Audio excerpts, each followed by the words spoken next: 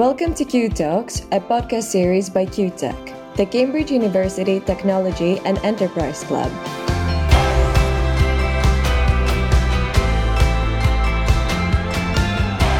I'm Emma. And I'm Max, and we are your hosts for Q Talks, a series for aspiring innovators in which we talk about the typical and not so typical journeys of making ideas reality and changing the world. This week on Q Talks, we are talking to Joe Schorge, the founder and managing partner of Isomer Capital, one of Europe's leading fund of funds based in London, UK. Isomer has a broad portfolio underlying more than 1,400 companies across 37 countries, from startups to up to 11 companies that have achieved unicorn status and including 6 IPOs, such as Darktrace, Deliveroo, and Acast, to name a few. Having worked as a limited partner, general partner, angel investor, and technology operations executive in the US and Europe over the last 25 years, Joe holds an impressive career trajectory in VC and private investing with distinguished accomplishments.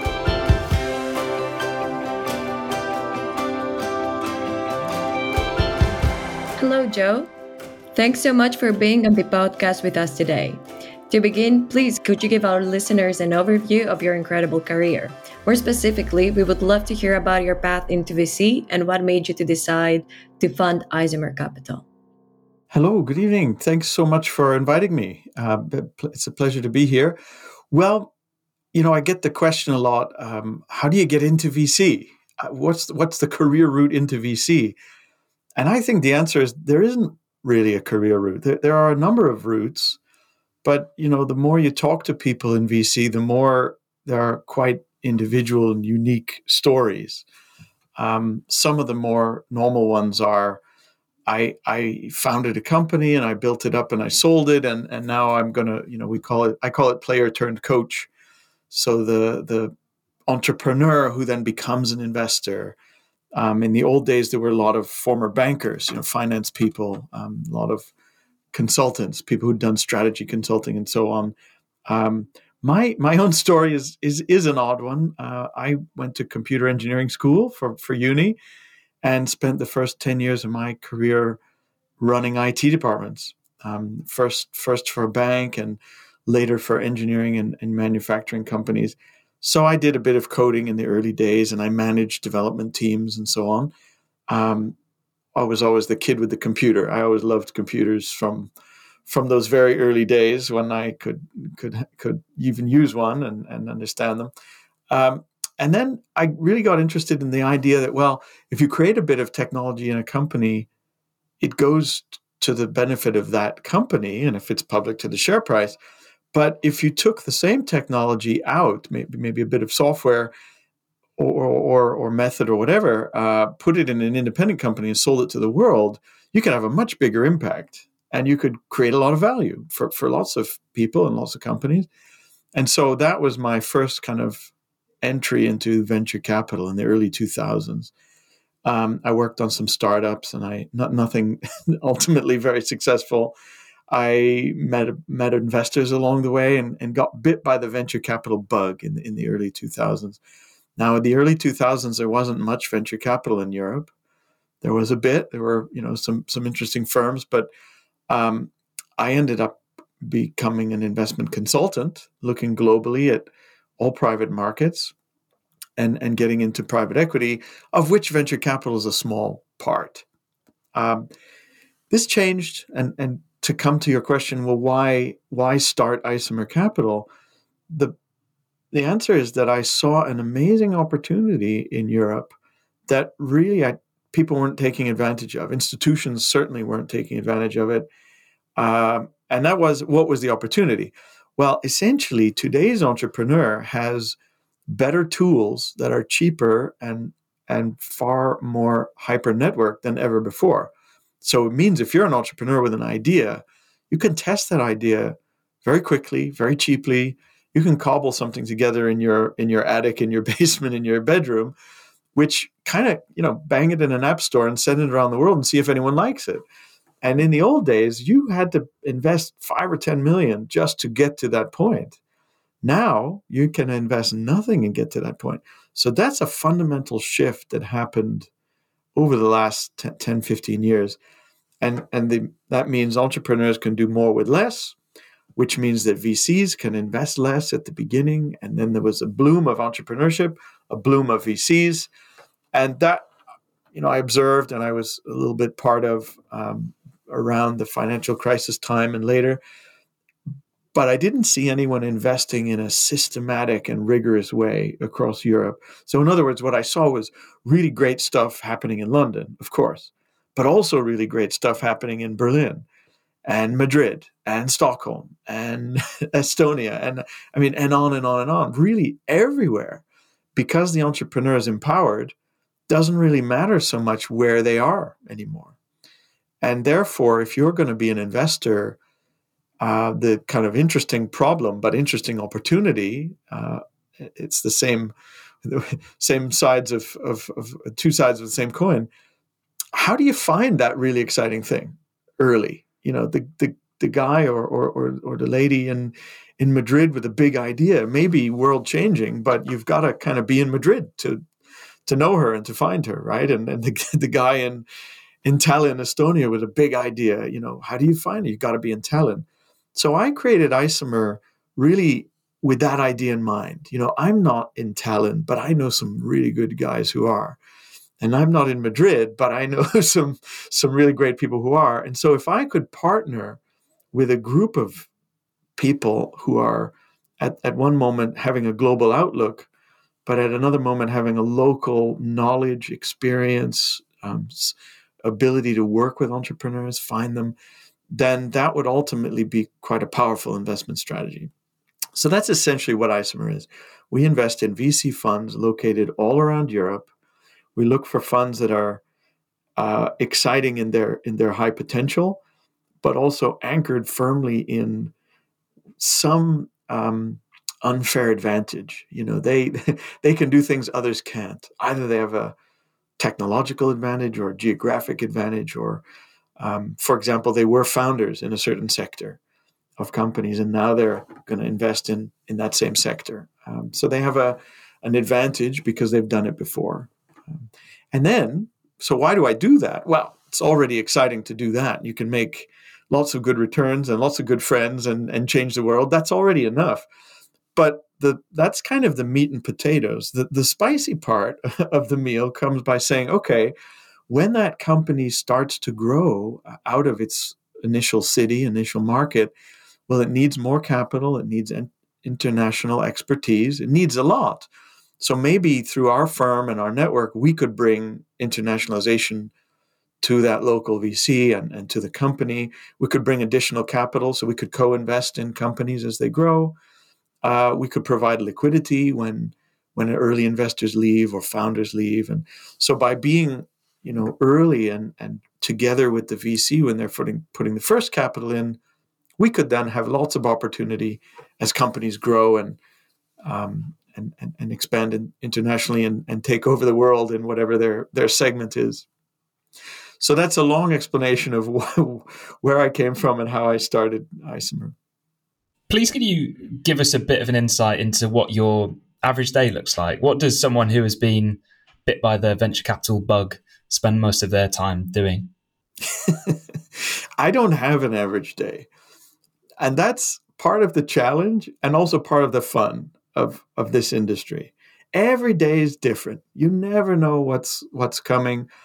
And there are a lot of days, probably it's true in most of tech, actually. There are a lot of days where you get to your desk first thing and you think, well, if I only do one thing today, it's this. I've got to get this out, right? And then it's 8:00 at night and you haven't even started that thing yet. So, what do I spend a lot of time doing? You have to have an extensive network. Every business is a people business, but this one sure is. So I spend a lot of time talking to the VCs we work with, talking to entrepreneurs that we think about investing with, talking to investors who allocate capital to us in order to fund all of this exciting activity. So there's an awful lot of just networking and engaging with ideas. And part of what draws me and many people to the industry, I love ideas. Startups aren't successful without execution. It's actually all about the execution. But ideas are exciting and engaging. And hey, I have an idea. There's a problem in the world. And if I put this bit of tech together with this idea and these people, I think I could solve that problem. And that's always when, we always lean in. Really? Tell me more. And so you spend a lot of your day kind of on that. And then there's a lot of operational stuff. That's the part nobody talks about. Finding capital is difficult.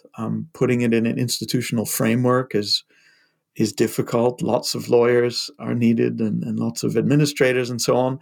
So a chunk of every day is on some amount of operational matter and reporting. And what we do is all very private, and therefore there's no stock market to look for the price of your asset. You have to figure that out and report it to your investors and so on.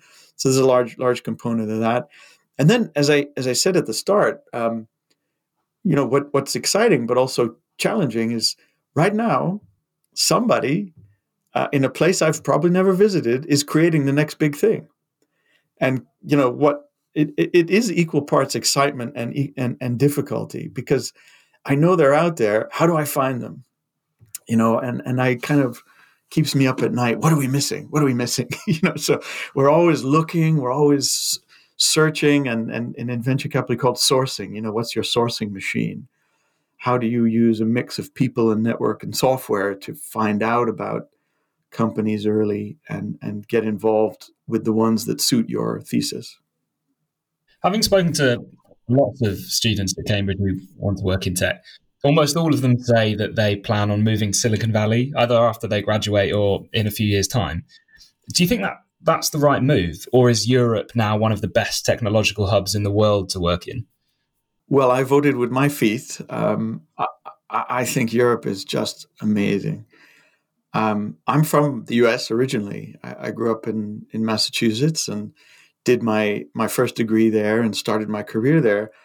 But I founded Isomer to be all about Europe. Why is that? Well, the opportunity is immense. I think it's bigger than most people know, and there are fewer people working on it. So Silicon Valley is, of course, amazing, but boy, is it competitive. There are great people there. They're working night and day to build the future, and it's wonderful. So you can go there and you can compete with them, or you can stay in Europe where the prices are cheaper. Round prices, particularly in the early stages, are lower. There's a lot of talent, but you have a more level landscape in some ways, because there isn't a Silicon Valley of Europe. There isn't a concentration as you have, the US is largely Silicon Valley, New York, Boston, whereas Europe, there's 20 or 30 or more cities where great tech is happening. So you don't, if you're a German, you don't have to move to London. If you're British, you don't have to move to the Nordics. They're all great and you can do great things there. But you know what I mean? You have this sort of opportunity that's more fragmented, and normally fragmentation in industry is a bad thing. I think it's a good thing in this case, because we need a diversity of ideas, a diversity of talent, and therefore that's part of what makes me so excited about Europe. You have the challenge of finding the big idea and the team, but because of this availability of talent in all these different cities and of different consumer markets, different corporate markets, ideas develop in a perhaps a more rich and diverse way. There is a lot of capital now. Which wasn't necessarily true 10 years ago. So if you have a great idea, I believe you can get it funded. It's more evidence of that every year. So yeah, for my money, well, as I say, I voted with my feet. I think Europe is just the UK and Europe. When I say Europe, I mean the UK. Although we aren't, we Brexited, but the UK is still the biggest and most vibrant market in Europe for tech. But part of my thesis is that to drive big outcomes, to have a company that really grows and becomes dominant in its segment, a real leader, it must go international. So I kind of don't care where it comes from. It could be from the UK, it could be from Spain, it could be from Eastern Europe. What matters is where's it going? Can it be really important to a large group of customers around the world? Can the products that company's creating really change the game in their market? And if so, then we must help it go international. And at some point in time, whatever that means, maybe that means go to the US or go to Asia, certainly means regional and multi-regional within Europe, but then onward to the US and Asia as well. Since Isomer is a tech-focused fund of funds, I would like for us to talk a little bit about tech more broadly now. What sector in tech do you think has the potential of being the most disruptive in the near future? And what are some of the technological innovations currently taking place that you are most excited about?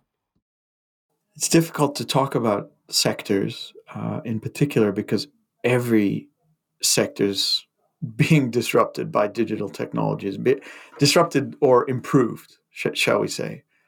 So in every industrial sector you can think about, you can look at it and talk about how digital technologies are disrupting it. So is one moving faster than the other? Well, certainly fintech. Fintech receives the highest amount of capital in Europe, and it's a massive industry that is heavily tech-based, and therefore there's a ton of innovation there. It's great, but that's not new. That's been happening for a long time and will continue. I would have, had we had this discussion 5 years ago, I would have said that certain industries which need to be disrupted haven't been. And I'm thinking the big ones: healthcare, education, government. But even in these, COVID has been a real boost in a funny way, right? COVID's a terrible thing, and we're still dealing with it. But on the other side, it's been a catalyst for change in many of these older sectors that really need it. So what we see in healthcare, for example, is digital innovations being adopted much more quickly than ever before, because there's a necessity within health systems and within medical providers of all kinds that startup products are being tried. And it used to be that it would take you 18 months if you're a founder in a healthcare company. It would take you 18 months to get your product into, say, the National Health Service. And now that's happening in 3 or 4 months. And that's just wonderful. I mean, we're so excited. If it's a great product, it will get to the people who need it and be effective much more quickly than ever before. We see the same in education. We see moves into government. It's probably the slower of the lot, but I'm really excited about that, because those were sectors that were not really moving. Oh, by the way, I should say something about climate. So public markets and bigger companies have been serious about climate a bit longer. You start to see venture capital getting really serious about climate technologies and what can venture capital do, to bring new products, new software, new hardware solutions. And that's exciting to see. So there's a lot of money and a lot of talent and a lot of effort being shifted that way. So we all need that. That's just going to help us all heal the world. And that's exciting to see. And some of the smartest people I know are launching climate funds or focusing more on climate, even within generalist funds. So that's super exciting. On the technology side, it's not a surprise. I think quantum computing is going to be a game changer, and it's moving. It's always, I find it difficult to understand where venture capital can play a role in quantum computing, because core research and development is high capital intensity and long holding periods, shall we say. That's not really what venture's good at. However, we do see companies growing to support the development of quantum computers, and once those become really available, that changes the game in lots of ways. Just the power and speed of those computers will really change how we use computers and what they can do. And that leads to, one of the obvious big things now, the crypto Web3 technologies. So cryptography will change a lot when quantum computing becomes available. But of course, we see a lot happening in crypto and Web3. It's a bit of a Wild West now, and lots of smart people are trying to figure it out, and that's very exciting. We definitely want to get more into crypto in a minute, but before that, please can I just ask you a little bit more about some of your portfolio companies? Because Emma and I have been looking through them over the past couple of weeks, and there are so many fascinating ones that we'd love to ask you about. But is there one that you are particularly excited about at the moment? I knew you were going to ask me that question, and I hate that question because it's a little bit like asking a parent which of their 4 kids is their favorite. So, well, maybe I'll just tell you about a couple recent investments. How about that, rather than select, because we have now about 1,400 companies within our portfolios. So, I mean, there's everything. There's every sector, every big idea, and the more I look at it, the more excited I get. We've done a few interesting co-investments lately. That is, companies that are growing, and we help them with their next round of finance. 2 that we've done out of our new co-investment fund, I'm really excited about. And incidentally, interestingly, they're both climate positive, shall we say. We didn't invest in them necessarily because they're climate positive, but they are. One of them is a company called Cowboy, which makes e-bikes, and I just think it's a wonderful team and a wonderful company. They have developed a bicycle that is based around a software system, as opposed to most bicycles in the world, which are hardware with some electronics bolted on. And Cowboy is, one of a new generation, and a lot of the tech press has awarded the new Cowboy version for the kind of moniker of best e-bike you can buy in the world. That's an amazing achievement for a company that as young as Cowboy, and this is possible by real innovation, by designing a product from the ground up, and considering how software and hardware can work together to give you a better experience. They have fairly recently, just late last year, launched into the US. And I love this for lots of reasons. I mean, I love bicycles. I like cycling to work. But on a bigger scale, people are getting healthier. People are getting out of cars and onto bikes. And that's kind of a global trend. And again, COVID kind of boosted this. We noticed that bike sales went crazy everywhere because people don't want to get on a bus or a train, especially during the lockdown times, and they do want to ride bicycles. So Cowboy is progressing super well, and they have a big, exciting future ahead of them. Another company we invested in recently is called Refurbed, and this is a marketplace for used electronics. And that that's not probably the right strap line. That doesn't sound so exciting. But if you look at how people buy mobile phones, somebody buys some father in a family buys the new iPhone, and he gives an iPhone to his son or daughter, or his daughter wants a new phone, and phones are pretty expensive. And in the old days, maybe you had one per family, and now you have many per family. So what Refurbed is doing is allowing phones to be put on a marketplace to be refurbished, so they're like new, and you can buy them. They're used and so lower cost, and they've gone through a check and refurbishment process. So that's quite exciting because the reuse of a phone is so much better for the climate than building a new phone and recycling a phone. So making, particularly electronic assets, making them work harder and have a longer lifetime is great for the planet. It's great for, I have 2 small sons who keep begging me for a phone, and there will come a point where I will just love going on I'm resisting to the moment, but going on there and getting their first phones, which I know will go in the bottom of a book bag and be mistreated. So this is again a company which is doing extremely well.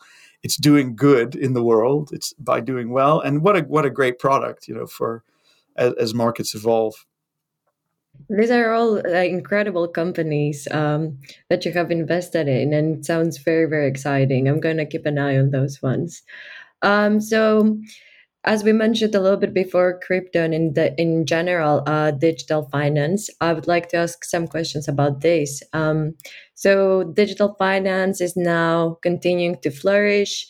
And there is currently this emergence of crypto funds in the fund of funds landscape, which I think is really, really interesting to see. And I'm really keen to see how this is going to turn out.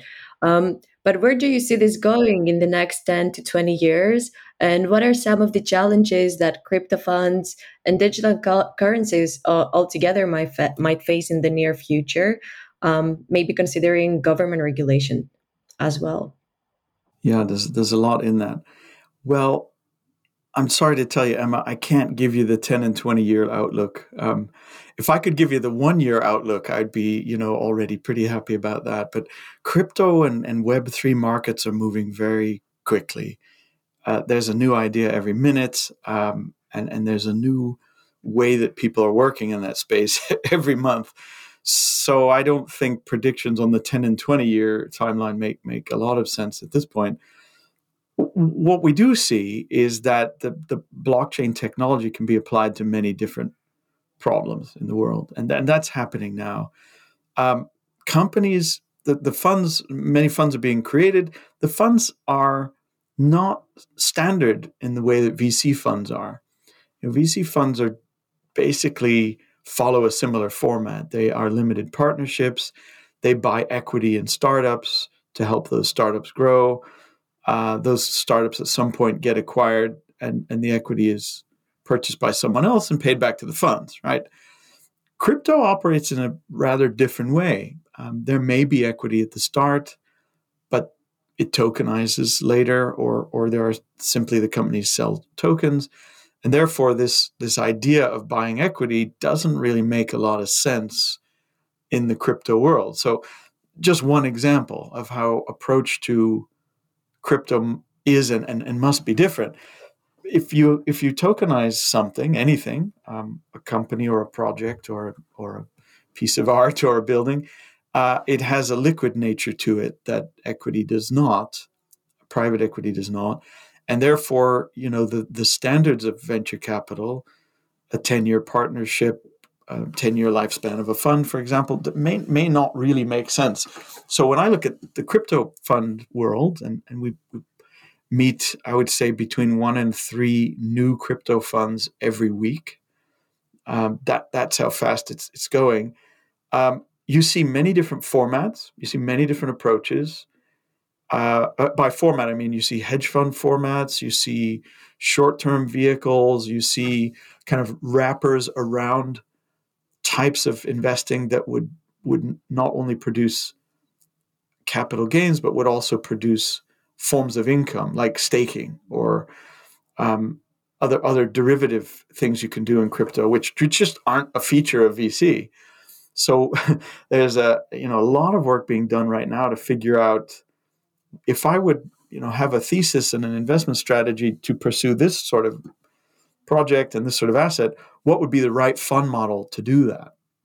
And we spend a lot of time with managers kind of brainstorming, debating, discussing, well, if the asset behaves like that, then what would be the right format of a fund? And you shouldn't necessarily use the VC model, but that's what we know, and that's what limited partners are happy with. So there's a bunch of challenges around that, particularly duration. Would you hold the asset? If it's liquid, you don't need to hold it. You could sell your tokens, right, at any point in time. So you can look to inspiration to public fund managers and hedge fund managers and so on. So that's one big challenge. There's a whole different way that crypto and Web3 projects are sourced and understood. So VC is already an insider's market, and crypto and Web3 is an insider's market within the insider's market. So it really is about being on the right chat channels on Discord and Telegram and so on, and knowing the right people doing exciting projects, which is a networking game. What's interesting, there are many interesting things about it, but one thing that's interesting is if you really want to get into it, it's quite open because it's quite new. So, if you're a good computer scientist or a good entrepreneur, and this is an area you want to work in, you just have to put in some time to meet people, to do your work, to understand where you can add value, and it's open. You can crack in. I wonder, in 5 and 10 years' time, probably it will become more formal. There will be firms which are the real dominant experts in this, and kind of the barriers to entry will go up. But it's pretty open right now, and a little bit of a Wild West, which is pretty cool. If you figure out a way to play it, there's a lot to play for. You spoke earlier about being drawn to VC because of the impact that you can have through your work, and I think a lot of our listeners are interested in maximizing the impact that they have in their careers as well. Do you think that working in VC enables you to have a bigger personal impact than if you were, say, running your own company or working for one of the big tech companies? For sure. I mean, I did work for big companies, and I had an impact. It's hard to measure because you're kind of a wheel in a big machine. But okay, I did my little part to help the machine run better, faster, and cheaper. But day to day, if entrepreneurs, they really can leverage resources. They create something from nothing, which is kind of like magic. And by gathering people around them around a cause, around an idea, around a product, that's how most of the big innovations in the world happen. And my little role in the ecosystem is to try to help them. Try to help them with whatever they need and whatever we can provide. Certainly it's capital, right? When you need to build that team or you want to hire to launch into a new market or whatever, you need money. You also need help of different forms at different times in the company's development. And that's part of what we try to offer as well. There's no substitute for getting people around the table in any company or project that have done something similar before. If you're launching your product into the US, well, there are lots of people who've done that. And maybe rather than just make all your own mistakes, you should try to work with them. Some of them are within the investor world. Some of them are operators. Some of them are advisors. And so what we try to do is gather resources and support all these great entrepreneurs doing whatever they're doing. And yeah, I feel my impact. You can sort of measure it if you look at the number of jobs created across our portfolio, the amount of capital from other sources that come in, because we've been there very early. And when our partners, our VC partners, are investing, really when it's kind of the two guys in a garage scenario. And it's funny, the two guys in a garage is like the old story in the movies about Steve Jobs and so on. It's pretty true, actually. Like when you really meet companies at the start, it's two guys in a garage, or it's two ladies in a kitchen or an attic, or so it's always like at home or some space you can find. It's always a small group, 2 or 3 or 4, and that's where big things kind of always start. So we're getting involved there and trying to help them with the money and with the experience, and then connecting them to the next group of people that can help. And I do believe that you need, when you're in that garage, you need certain kind of help. Then you have a team of 50 and you need a different kind of help, a different sort of people. And then you have 500 people and you're in 10 countries, and then you need a very different kind of help. So I think for us and our partners, knowing which segment of that journey we can be most helpful with, that's how we drive big impact. Be clear where you're helpful. And you know what? When you're not helpful, get out of the way. It's also important to say, I've done my bit, and now we need to get somebody else involved who specializes in the next stage of growth.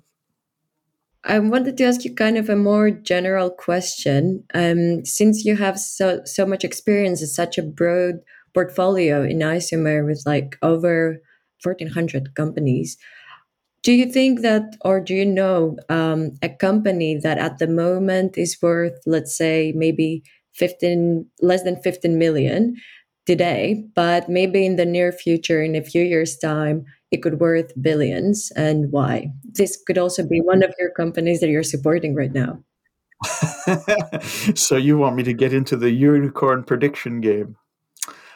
Uh, well, it's funny you say that because that's exactly the game I'm not in, and I'll tell you why. Over the years, I've managed to meet people who were early investors in some of the biggest companies, the Facebook and Twitter, and American investors that I knew.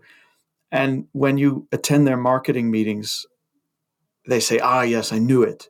When it was a tiny company with 3 people, I knew it." But if you actually go drink a beer with them and really talk about, well, how did you know it and what did you see? Actually, what comes out pretty much always is, I just like the talent that I saw, and I thought the ambition, and I thought it was a good idea, but I didn't know. And usually the honest story is there were 15, 20 companies in the portfolio, and that wasn't the one I was most excited about. So I believe, having heard those stories again and again for many, many years, I believe that one's predictive power at those early stages is very low. So what VCs do is build a portfolio, and what we do is build an even bigger portfolio. And that's in direct recognition that I don't know, Emma. I can't answer your question. And partly, if I knew, or if anybody knew, that this company of 3 or 5 people at 15 million, is going to be a multi-unicorn, then you should just invest in that one. Don't do anything more, right? But the reality is there are so many factors that influence success. The development of the product, the timing of that product to meet the market, the ability to scale, what competitors are doing. Maybe that product, is disrupted itself even before it gets out. So there's so many factors. The real value creation is not in the original idea that you can see of those days. The real value creation is in the execution of bringing that product to market and scaling it. So based on the fact that I don't think my predictive power is high at all, we diversify. We hit more shots on goal, and that by making more shots on goal, some of those shots are going to get in. So it's a long way of saying, if I would sift out all the sub 50 companies in my portfolio and show them to you, I can't tell you which ones will be unicorns. What I can tell you is some of them will, for sure. And it's a fun, we can sit around and guess and argue about it. But my experience of the last couple of decades is the one you think is going to be great in those early days often is not, and vice versa. I'm on record for lots of now quite big companies where I thought it was a dumb idea, or I didn't see it where, that doesn't really make a lot of sense to me. And sure enough, it's a multi-unicorn, a few years later. So that, causes me to think that being supportive and putting your best thinking and knowledge into things that could be big is probably the best strategy. But believing that in those early stages is probably not true, and therefore diversification. The earlier you're investing, the more you need to diversify. By the time on the other end of the spectrum, by the time the company's already a unicorn, most of the risk is out, right? Probably the product is working. Customers like it. They're paying for it. So you can, you know what I mean? In the early days, you don't have a product. So you're asking yourself, can I build this product? Will customers like it? Will they pay for it? And by the time companies getting bigger, all that's finished and known. So the risk to investing is lower, and therefore your need to diversify as an investor is less. That's a really interesting point of view. Thank you. I like to consider this a more strategic way of thinking things. We have time for one more question before wrapping up this episode. Is there any advice you can give for somebody that wants to build the big startup to help them succeed? Well, there's a lot of typical advice given. I guess for anyone thinking about a startup, what I often think about is in order to make a startup successful, you'll have to work very hard for a very long time. And so you should work on an idea which you think can have high value to a set of customers, but also something you can love and really be passionate about. And working on a startup just to work on a startup is going to be more challenging than working on a startup because you believe strongly in what you can build and what you can achieve. And my observation of many entrepreneurs and my experience as an entrepreneur is if you're loving what you're doing and you're genuinely excited and passionate about it, it doesn't feel like work. What keeps me working late at night and what gets me up early in the morning, and I just love it. And that's what I hope for people setting out on the difficult journey of entrepreneurship. Find something you can really love, that a customer can also really love. And when you think about a startup, it's always, products are kind of easy to make these days. You can put a bit of tech together and create an app or create a marketplace or whatever. The question is, who would benefit from this, and would they be as excited about it as you, and how many of those people are, and what are they willing to pay? So if you have a product that impacts 1 billion people, that's pretty exciting, and that can be pretty big. And some products are really beautiful, but there's only 10 people who might agree with you that they want to buy it. So I think there's, I guess that's my advice in a box. Being personally passionate and excited about an idea is going to drive you forward and give you that internal motivation that you will need through good times and bad. But also think with the end in mind. What does this look like in 5 and 10 years, and why is it important? And try to work on problems which can have a big impact on the world and people. Great. Thank you so much for being with us today, Joe. Max and I really enjoyed hearing about your incredible career, and it was truly a pleasure to listen to your insights about all these different topics. Well, thanks for having me again, and thanks for letting me dodge a lot of your questions and go off on rambling side talks as I like to do. But another time we'll talk about government regulation in crypto and so on. Thank you so much.